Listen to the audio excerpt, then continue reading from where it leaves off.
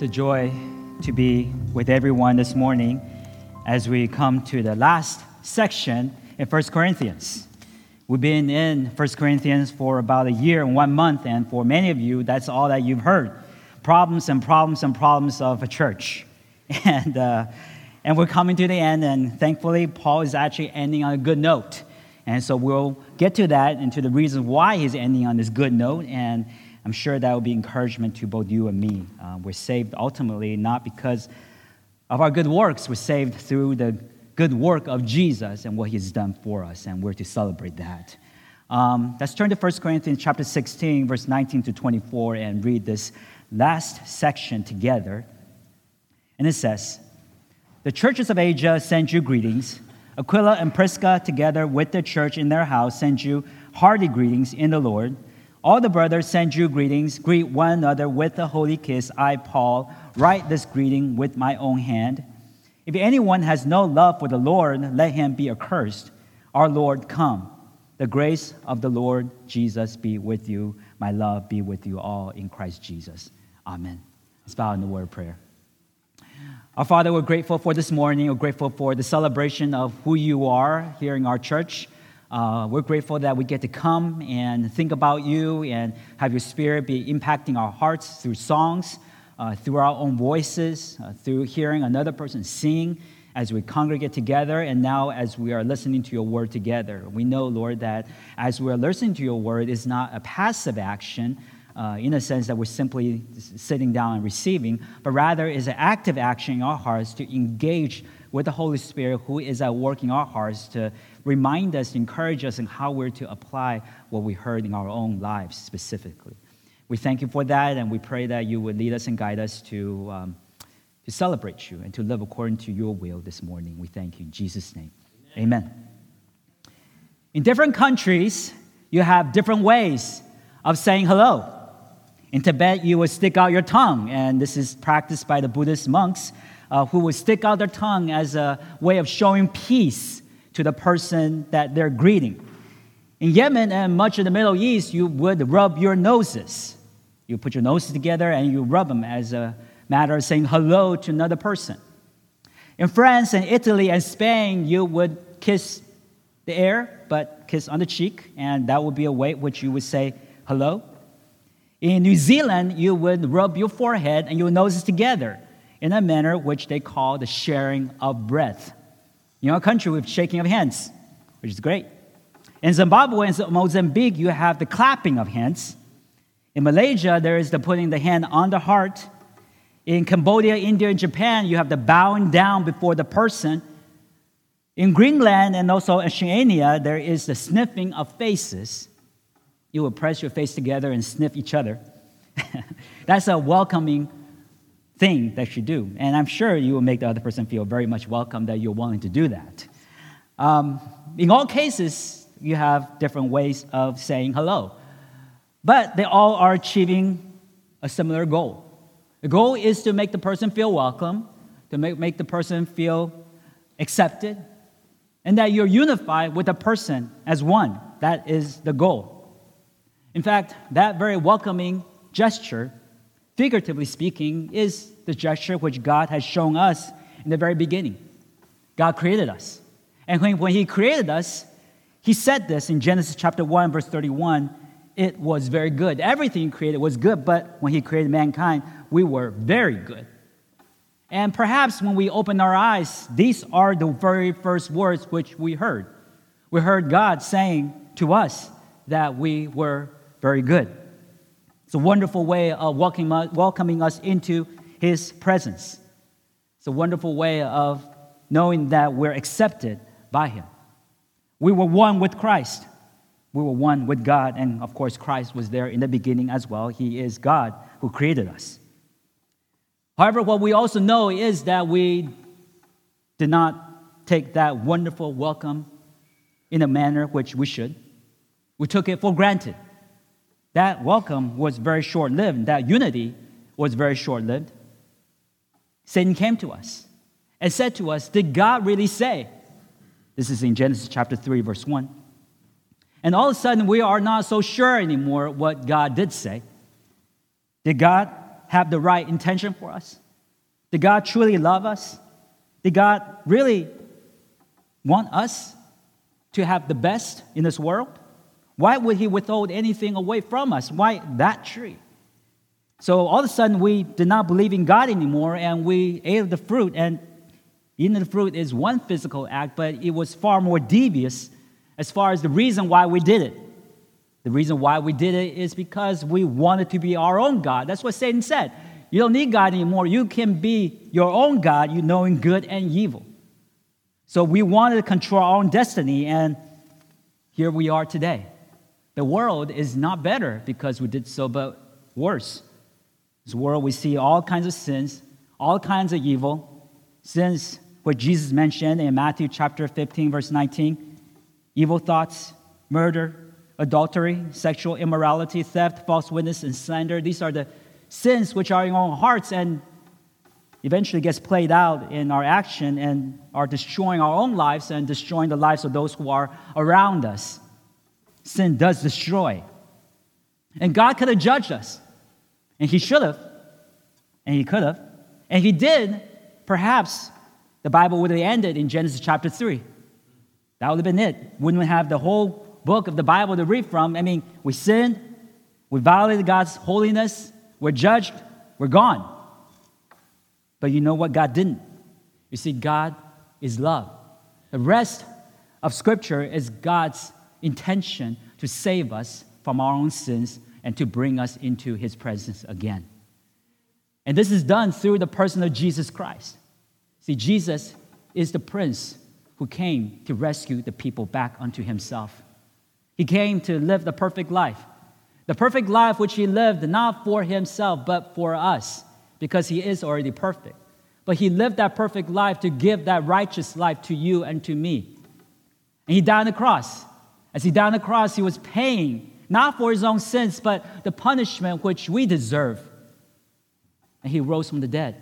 When he rose from the dead, he was indeed rising, not for himself because he was already eternal, but he was rising to show us that he has conquered sin and conquered death.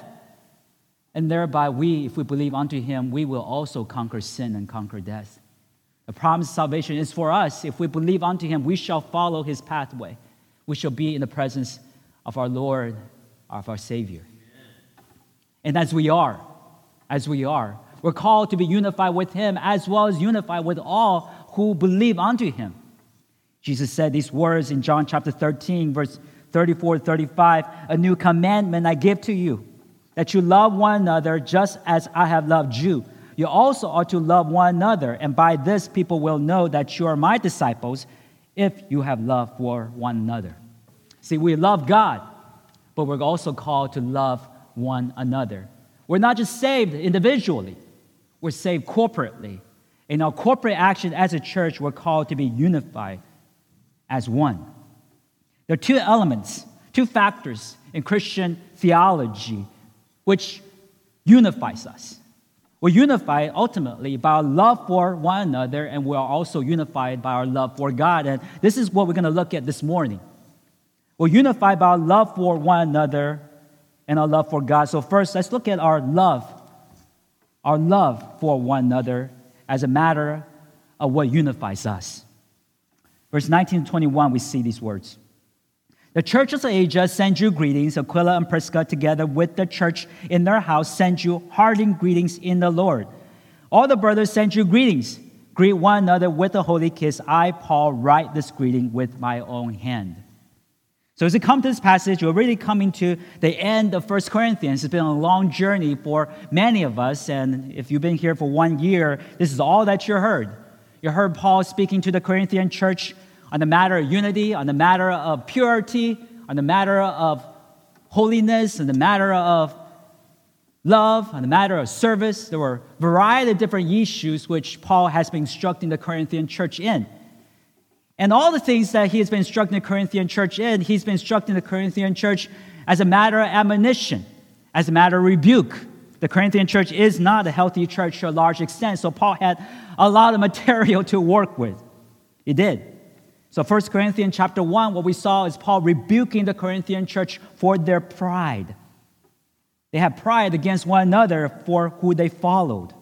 We see this in chapter 1, verse 12. Paul rebukes them by saying, what I mean is that each one of you say, I follow Paul, I follow Apollos, I follow Cephas, or I follow Christ. They were boasting of who they followed. And Paul says you should not boast in anyone except boast in Christ. This is sin, the sin of comparison. And then there are also those who were partaking in sexual immorality. We saw a particular heinous sin in which a man had his father's wife. 1 Corinthians chapter 5, verse 1, it says, it is actually reported that there is sexual immorality among you, and of a kind that is not tolerated even among the pagans, for a man has his father's wife. So this needed to be rebuked. This needed to be addressed. This is sexual immorality. This is incest. This is happening within the church, and they weren't addressing it, and Paul now addresses it in a letter. There were also those who were taking advantage of others financially. They were taking each other to court and seeking to take money from one another. 1 Corinthians chapter 6, verse 8, Paul says, you yourself wrong and defraud even your own brothers. He's rebuking those who are taking one another to court. And there are those who are following idolatry. They're bowing down to idols, and those idols were not God, of course.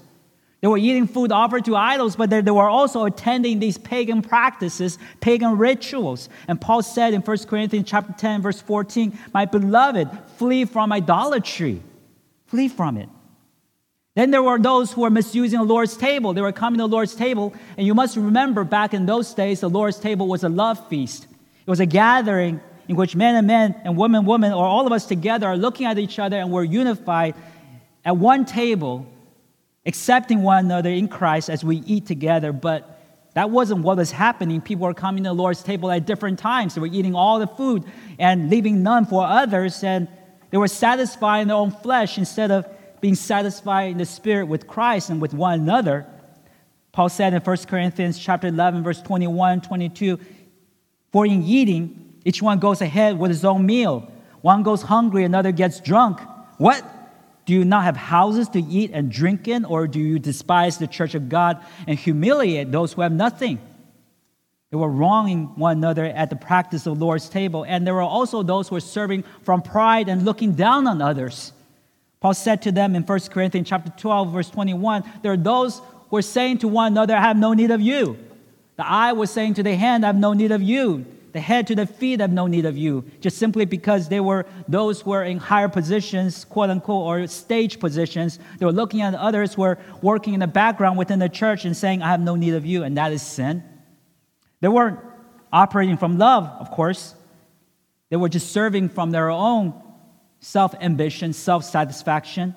Paul said in 1 Corinthians chapter 13, verse 1 through 3, if I speak in the tongues of men and of angels, but not have love, I am noisy gong or clanging cymbal. If I have prophetic powers and understand all the mysteries and all knowledge, but if I have all the faith as to remove mountains, but have not love, I am nothing. If I give away all that I have, if I deliver up my body to be burned, but have not love, I gain nothing. You could do all kinds of things for God, and these are the things perhaps you would celebrate yourself and other people would celebrate. But if you didn't do it from love, it's nothing before God. And then there were also those who denied the resurrection. This is what we saw a few weeks ago in 1 Corinthians chapter 15. They were saying there is no resurrection. And Paul says if there's no resurrection, verse 12, if Christ is proclaimed as raised from the dead, how can some of you say there is no resurrection of the dead? That can't be true. If there's no resurrection, our faith is in vain. Our lives are to be pitied. Because we made all these sacrifices for the Lord and it all comes down to nothing. We're all going to just arrive at the same destination. Paul said in 1 Corinthians chapter 15, verse 3 to 4, I have been very clear to you what the gospel message is. I delivered to you as of the first importance what I also received, that Christ died for our sins in accordance with the Scriptures, and that he was buried, that he was raised on the third day in accordance with Scriptures. You must understand the gospel. You must understand the truth. You must understand the resurrection. So what we're seeing are really throughout this book, variety of ways which the Corinthian church had failed horribly, and Paul has been on them hard throughout this entire book. But as it comes to the concluding remarks of this book, he must remember something, and this is something which he did in the very beginning, which is that he thanked God for this church. 1 Corinthians chapter 1, verse 4, we see this. Paul says, I give thanks to my God always for you because of the grace of God that was given to you in Christ Jesus. He gave thanks to God for them. Now, was Paul simply just saying that just to get a way in and get their attention? Or was he one who really meant it? Did he really mean this? Did he really thank God for this church? It doesn't seem like there are many reasons why he would thank God for as far as this church is concerned. But they are. They are. Namely because for one reason, and that is God saved them. He saved them. 1 Corinthians chapter 1, verse 2, he says this, to the church of God that is in Corinth, to those sanctified in Christ Jesus, called to be saints. These are saints. These are holy ones of God. You say, well, that doesn't look like it throughout this entire book. It doesn't look like the holy ones, but the reason why we're holy is not because we live perfectly for Christ. That's not the case for any one of us. The reason why we're holy is because why? It's because of Jesus, right? Who made us holy, who died on the cross, who rose again for us, and that is why we're holy. God looks at us not by our own good works, but because of Jesus who died on the cross for us. He covers us. Now, as far as we're concerned, we're called to continue to follow him. And Paul does see that in this church. In 1 Corinthians chapter 6, verse 9 through 11, Paul says this, do you not know that the unrighteous will not inherit the kingdom of God? Do not be deceived, neither sexually immoral, nor idolaters, nor adulterers, nor men who practice homosexuality, nor thieves, nor greedy, nor drunkards, nor revilers, nor swindlers will inherit the kingdom of God. And what? And such were some of you. But you are washed, you are sanctified, you are justified in the name of the Lord Jesus Christ and by the Spirit of our God. You were that, but that is not who you are anymore. You may still struggle with that, but then you move forward now. You move forward to the place where you're now seeking after God. You're seeking not to have that in your life anymore, but you're seeking to put on righteousness. And Paul does see that in this church. As much as they're struggling, there are people in the church, and there are many of them who are seeking to follow God genuinely. So Paul says to them, you are a church. You're sanctified. We see this in chapter 1, verse 2. You're called to be saints together with everyone else who call upon the name of the Lord Jesus Christ, both their Lord and ours. We're one with everyone else who follow Jesus. In this very sense, Paul sees unity. It's unity. There's unity in Christ for all of us. And if there's unity in Christ, we're called to love one another. As John chapter 15, verse 12 says, we're to love one another as God loves us. And it is in unity, Paul is writing this last portion in which many churches, and he himself included in this greeting, are coming to the church of Corinth and greeting them with a greeting of love. We see this in verse 19 to 20. It says, the churches of Asia send you greetings. Aquila and Prisca, together with the church in their house, sent you a hearty greeting in the Lord, and all the brothers sent you greetings. Greet one another with a holy kiss. So first of all, we're going to see greetings, but we might just look at this and say, well, you know what? These are just normal greetings of saying hello. There aren't too much to learn from this. So why not just skip this and go to the next book, which we are going to go to. But there are actually three important principles which you could see from this greeting which are present here in this passage. Three important principles. Number one, this is a greeting among strangers. It's like you going to another person who you don't know and saying hello. It's a greeting of faith. The reason why we say this is because the church of Asia, we see in this verse 19, where as they're sending their greetings, they have never met the Corinthian church before. They're two different places.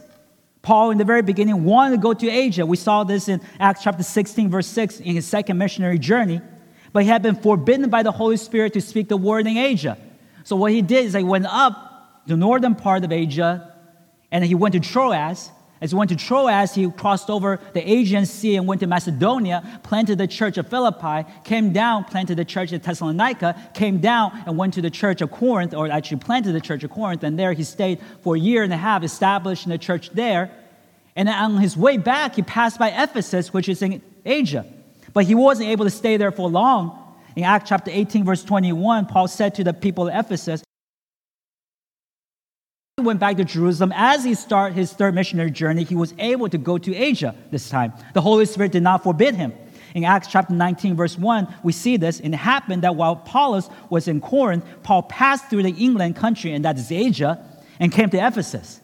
And there he established the church there.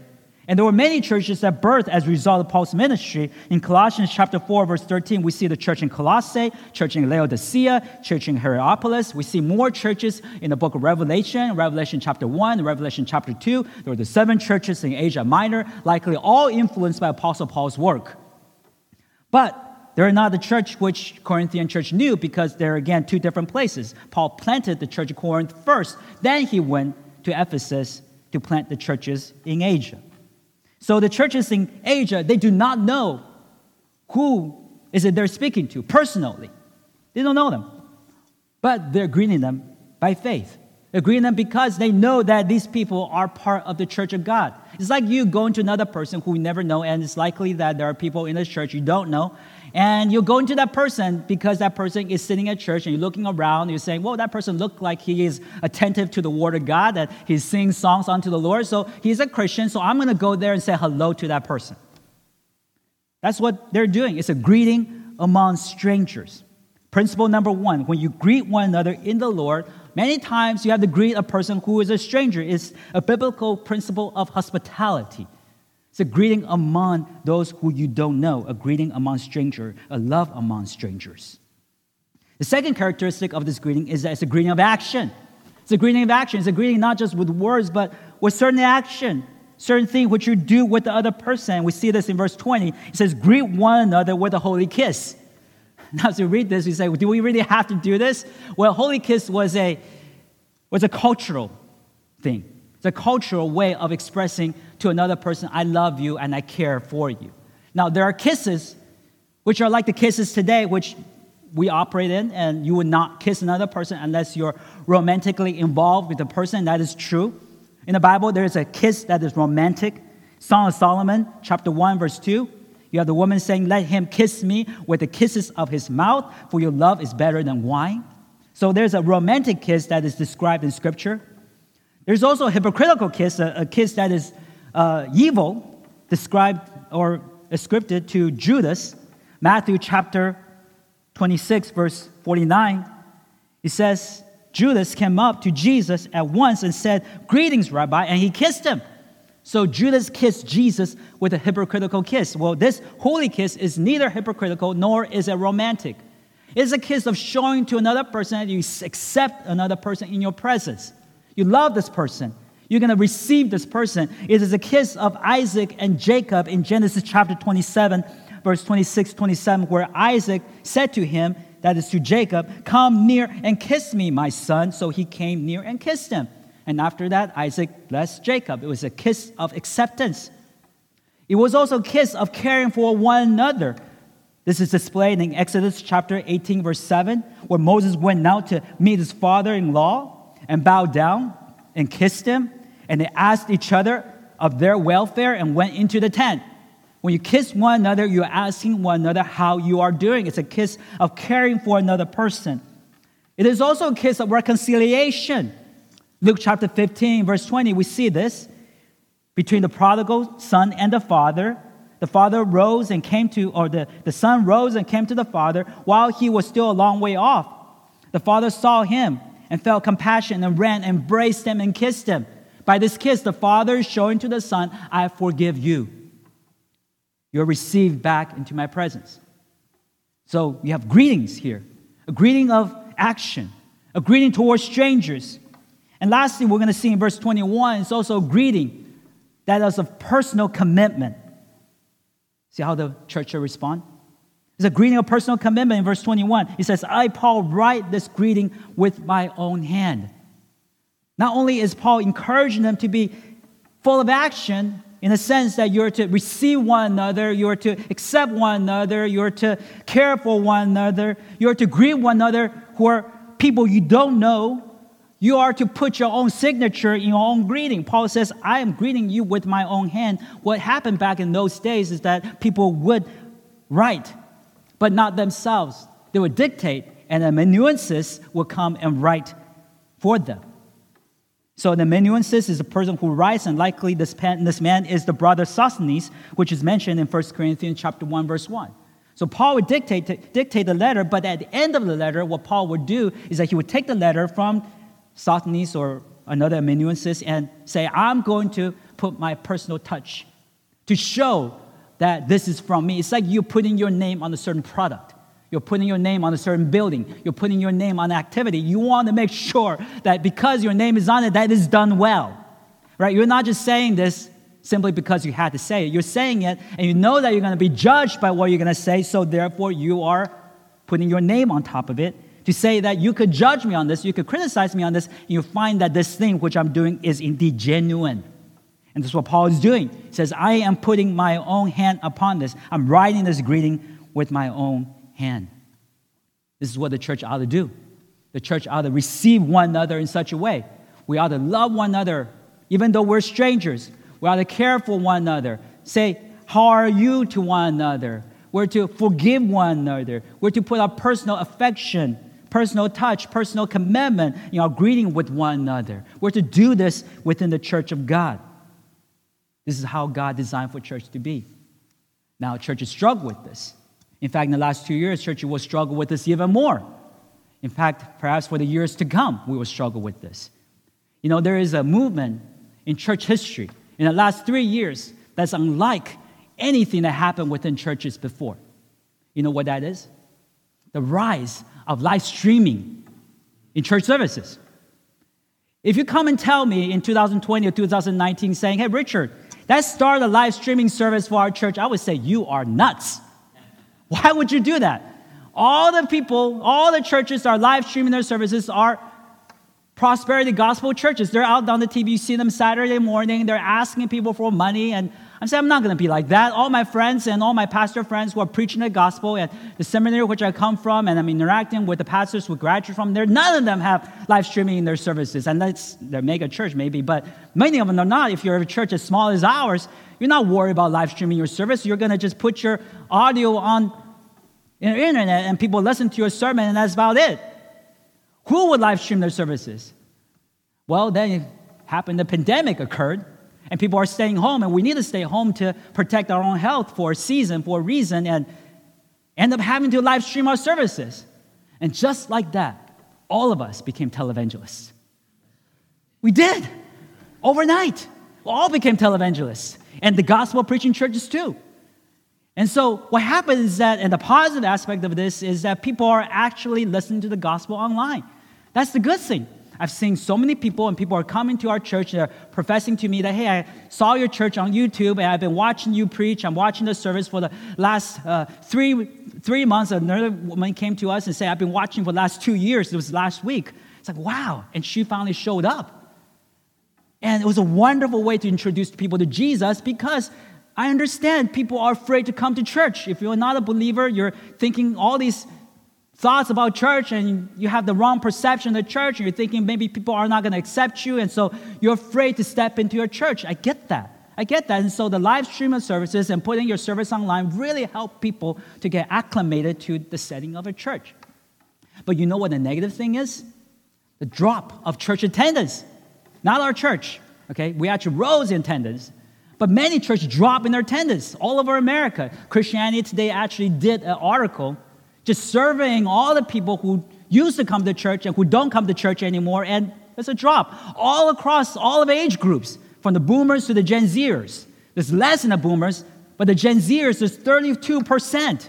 32% of people surveyed said that they used to go to church before the pandemic, but they don't go to church now.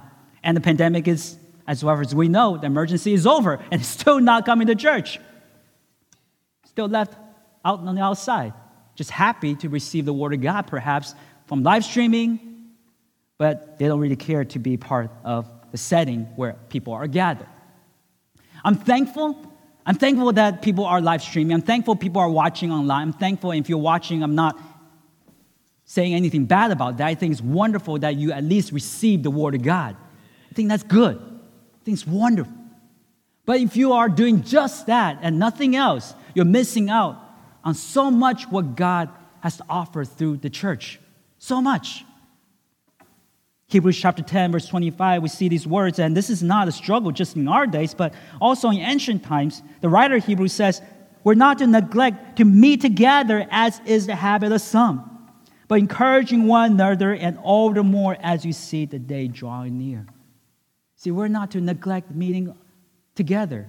And people can make it out of a habit, right? You start once, you do it twice, all of a sudden you're just thinking, it's really nice for me to just stay home on Sunday morning, right? You wake up in the morning, you say, I just don't feel like going to church today. Don't we all feel that at times? Yes, of course. Of course, sometimes even pastors feel like that. I don't feel like preaching today, right? I don't feel like serving today. I don't feel like showing up today. And people can make it out of habit. But the writer of Hebrews says we need to actually come, because if you don't come, you can't fulfill the second part of this passage, which is that we're to encourage one another, and all the more as you see the day drawing near. How can you encourage another person in the Lord if you're not here? You can't. You can't write on YouTube and say, well, hello, everybody, and only Mark in the back sees it. And perhaps Dakota sees it and Trevor sees it. But any one of us who are sitting not by the computer, none of us sees that. Can't see it. Can't be encouraged by you. So you need to show up. Another question is, if you love another person, if you greet another person with the same kind of affection that God greets you, or if God greets you with the same affection that you greet another person, would you still be here? That's a question, right? Jesus said in John chapter 15, verse 12, this is my commandment, that you love one another as I loved you. If God treated you the way that you're treating others, would you still be here? Answer is probably no. We're thankful that God doesn't treat us like we treat others. We're thankful that God doesn't greet us like we greet others. We're thankful that God doesn't duck out on us the way we duck out on others. Right? We're thankful for that. But then God's commanding us that we would love another person as He has loved us. So these are the considerations we need to have in our minds. It's not to be legalistic, but are we practicing Christian love of greeting one another within the church as God calls us to here in this chapter, in this passage? So we're motivated by love. We're motivated by our love for one another. We're unified in that, but we're also unified by our love for Christ. We're loved also, or unified by our love for Christ. Christ's love unifies us. We see this in verse 22 to 24. If anyone has no love for the Lord, let him be accursed. Our Lord, come. The grace of the Lord Jesus be with you. My love be with you all in Christ Jesus. Amen. This is the end of the passage. And Paul here is encouraging the Corinthian church to love the Lord. He warns them, saying in verse 22, if anyone has no love for the Lord, let him be accursed. So first of all, let's see what the love of the Lord is. What does it mean to love the Lord? Perhaps the best definition is found in Deuteronomy chapter 6, verse 5, which says, you shall love the Lord your God with all your heart, with all your soul, and with all your mind. This is a commandment of God for us to love the Lord, to love Him. And as we love Him, we might think, well, you know what? Maybe this is just an ethereal idea, some kind of vague idea, a virtual idea maybe, but God actually gives us definition for it right after in Deuteronomy chapter 6, verse 6 through 9. This is what love looks like. These words I command you today shall be on your heart. You shall teach them diligently to your children. You shall talk of them when you sit in your house and when you walk by the way and when you lie down and when you rise. You shall bind them as a sign on your hand, and they shall be as frontlets between your eyes. You shall write them on the doorposts of your house and on your gates. So what love is. You should love the Lord with all your heart, with all your soul, with all your mind. And it turns out that you are going to talk about Him all the time. You're going to talk about Him. You're going to think about Him. You're going to be considering Him. You're going to be talking about the Lord with your children. When you're working, you're going to be talking about Him. When you're walking by the way, you're thinking about Him. When you lie down before you go to sleep, you're thinking about the Lord. That's what love is. You're passionately in love in a way that you're always having the Lord in your mind. You are in love with God. But if you don't have it, verse 22, it says, if anyone has no love for the Lord, that means that you don't think about the Lord and you have no consideration of Him and you're not thinking about how you're going to serve him, you're not talking about the Lord to anyone else, Paul said, you are not saved. Let him be accursed. The word curse is what? Anathema. Literally means that you're not saved. You're not part of God's kingdom. You're not part of God's children. Galatians chapter 1, verse 8, Paul used the same word, saying, but if we or an angel from heaven shall preach to you a gospel contrary to the one we preach to you, let him be accursed. It means that you do not know the Lord.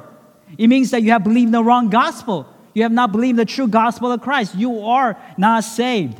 Now, as we read this, we might feel a little burden in our hearts and say, well, is this really what salvation is? Salvation is me loving the Lord. And if I don't love the Lord, then I'm not saved? Yes, but we have to understand also is that this is not reason why we're saved. We're not saved by our love for the Lord. Jesus said, this is not that you love me, but I love you. But love is an attribute of our salvation. We're saved ultimately by faith. Through faith, actually, by grace, by the works of Jesus. Ephesians chapter 2, verse 8 through 9, Paul says, for by grace you have been saved through faith, and this is not your own doing, it is the gift of God, not the result of works, so that no one may boast. Jesus saved you. He died on the cross for you, and you received that salvation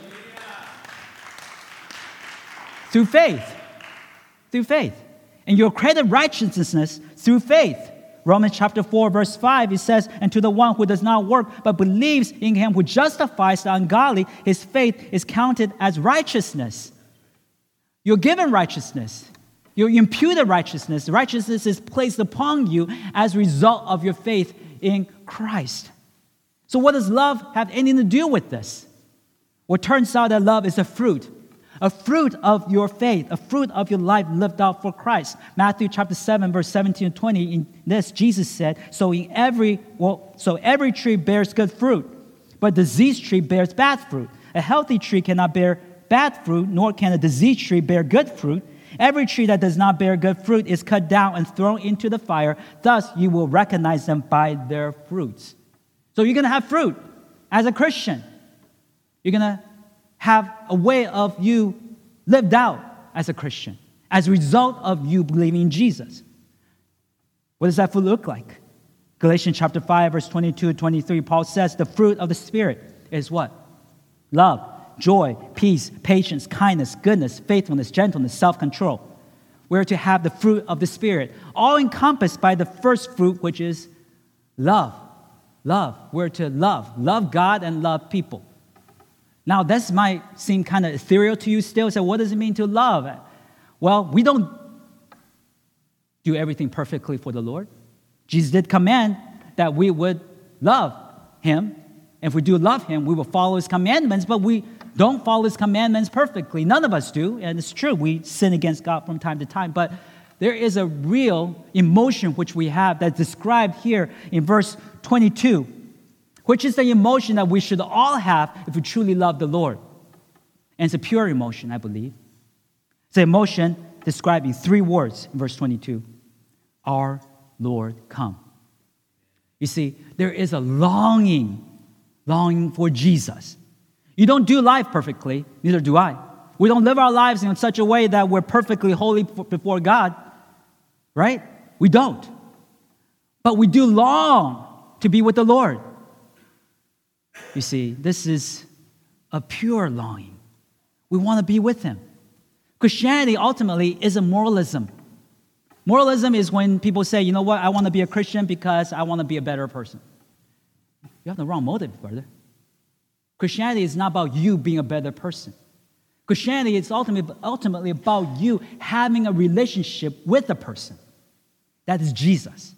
And that you long to be with this person. That you long to speak with this person. You long to be in the presence of this person. That's what Christianity is all about. It's not about you fulfilling some kind of earthly dream of being a better you or being more moralistic and being more successful.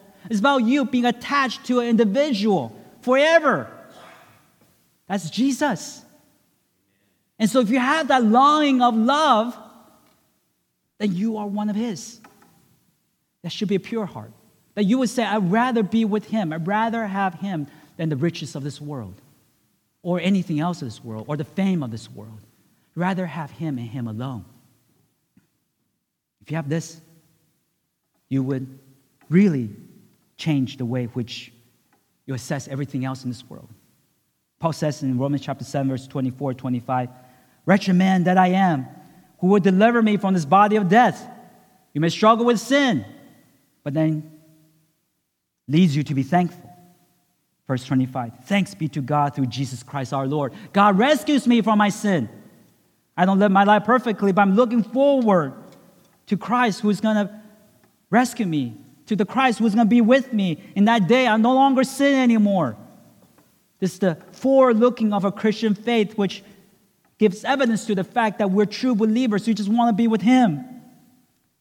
1 Corinthians chapter 15, verse 55 to 57, Paul again cries out, "O death, where's your victory? O death, where's your sting? The sting of death is sin, and the power of sin is the law. But thanks be to God who gives us victory through our Lord Jesus Christ." We're going to be forever victorious in Christ when we do see Him again. This is our hope. Our hope is to be with Him. That is a pure longing from our heart. All of us who are believers should have that pure longing. Otherwise, Christianity is just simple moralism to you. It's not moralism. It's attachment to a person. If that's true, Paul ends this letter in verse 23 to 24. "The grace of the Lord Jesus be with you. My love be with you all in Christ Jesus. Amen." You have this, you have the grace of Jesus Christ. The great salvation is with you. And my love in Christ also is with you. Amen. This is what unifies us. See, today we might have different things that we may be interested in. Different things are our preferences. Different things are our backgrounds. Different things which are our experiences. And perhaps you come from a different church, and perhaps you're used to a different denomination, a different practice, and different church ministry philosophy. But what truly unifies us, if you look at another brother in Christ and say, "You know what, that person just visited, I'm not really sure where he's at and other things, but I know that he's a believer," is that enough to cause you to love the person in Christ? I think it is. This is a lesson that Jesus gave to the Samaritan woman in John chapter 4, in which He says to the Samaritan woman, and it's really a surprising conversation to the Samaritan woman because the Samaritan woman did not even expect Jesus to have this conversation with her. She's thinking, "Why are you, being a Jew, talking to me, a woman from Samaria?" And she even said in John chapter 4, verse 20, "Our fathers worshiped on this mountain, but you say that in Jerusalem is a place people ought to worship." He says, we can never be the same. We're so different from one another. We're so different.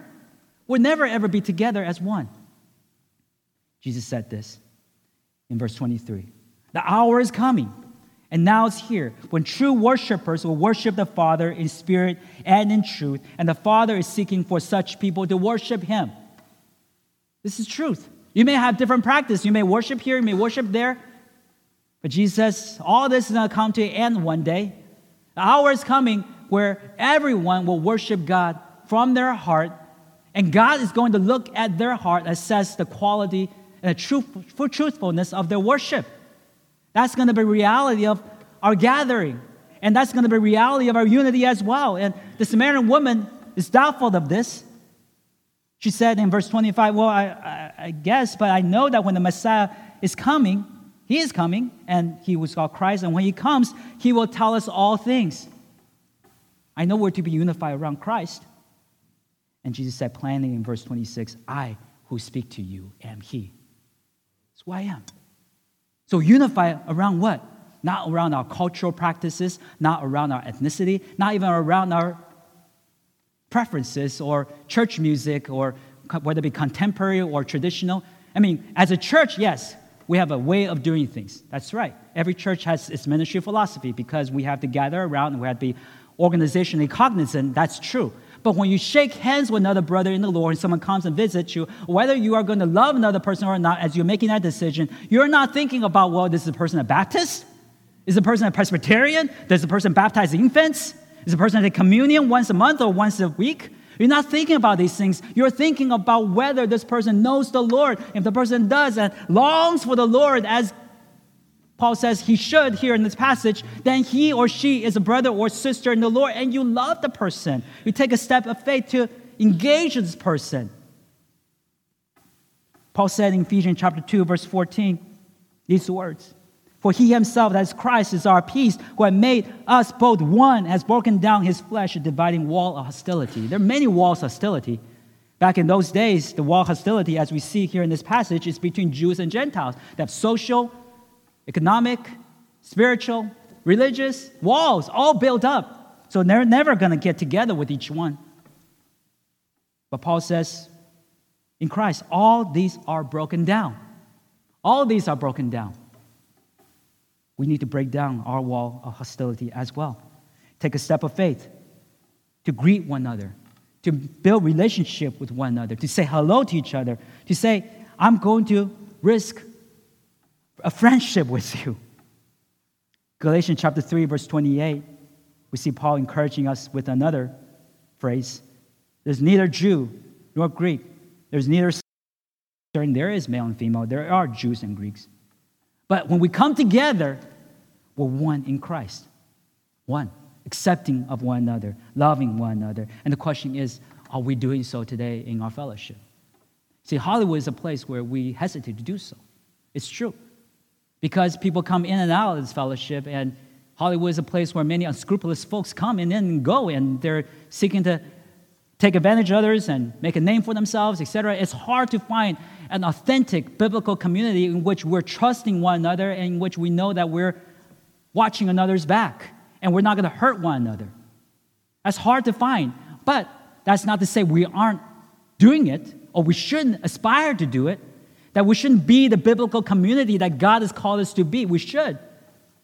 That's going to take some steps of faith for many of us. Now, I'm not saying that you don't sit and look and observe for a while. I'm happy that you're doing so. Many of you are new visitors to our church, and you're sitting here, you're just observing, and wondering if this church is right for you, and that's wonderful. And you should do that because you should assess and see if this is a church that God is calling you to be here for. You should. But at some point, you have to make the decision about your own contribution to the kingdom of God. At some point. Because the church is not just a restaurant where you come in and get served. A church is a place where you, after you come in and get served, you're going to stand up, pick up an apron, put on yourself, and go to the kitchen and make some food for other people who are sitting there. That's what church is all about. Now, I'm not saying that you have to do that right away. I'm happy that you're here, and if you're saying, you know what, Richard, you're just kind of guilt-tripping me, I'm not doing that. I'm happy that you're here. I'm happy that you're receiving the Word of God. I'm happy that if that's all that you do, that's all that you do. I'm happy for that, okay? So it's not to embarrass anybody who doesn't do that, okay? I'm happy.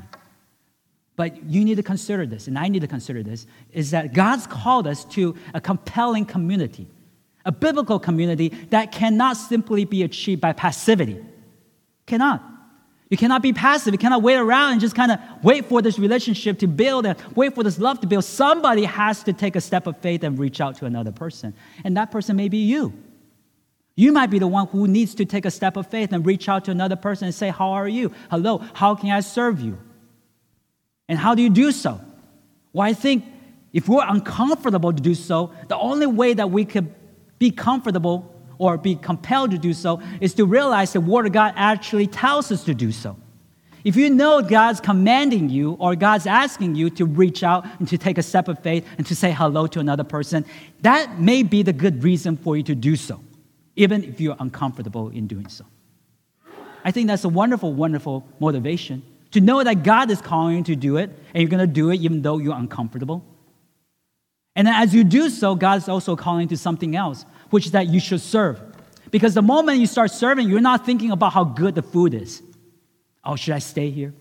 Maybe I'll just go to the restaurant next door or down the street. You're thinking about how you can make this place better, right?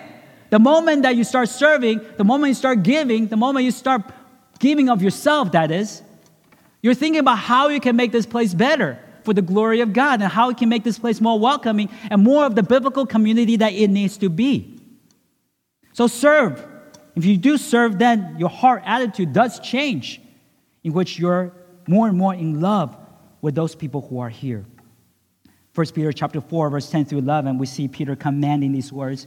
As each had received a gift, use it to serve one another as good stewards of God's very grace. Whoever speaks as one who speaks oracles of God, whoever serves as one who serves by the strength that God supplies, in order that in everything God may be glorified through Jesus Christ. To him belong glory and dominion forever and ever. Amen. It's a commandment of God. Whatever it is that you've been given, serve the Lord with that. I think in order for us to have such compelling community, we must look into the wonderful lyrics of Louis Armstrong. What a wonderful world. Think about that song. Do you know that song? It says these words. The colors of the rainbow, and you might even just hear that song as I'm saying these words. The colors of the rainbow, so pretty in the sky, and also on the faces of people passing by. I see friends shaking hands, saying, how do you do? They're really saying, I love you. I hear babies cry. I watch them grow. They'll learn so much more they'll ever know. And I think to myself, what a wonderful world. Yes, and I think to myself, what a wonderful world. May this be the portrayal of our church, right? And we see people shaking hands saying, how do you do? And people are coming here and say, what a wonderful church. What a wonderful church. Amen? Let's bow in the word. Let's bow in the word prayer. Our Father, we're grateful that we get to conclude 1 Corinthians in such a way, to think about what a wonderful church that this is and this should be and will be. We're thankful for that, and we pray that you would lead us and guide us to be such a church for your glory. Such a wonderful journey we've taken. Bless us, Lord, as we're now engaging in the singing of your songs, Lord, for your glory. We thank you in Jesus' name. Amen.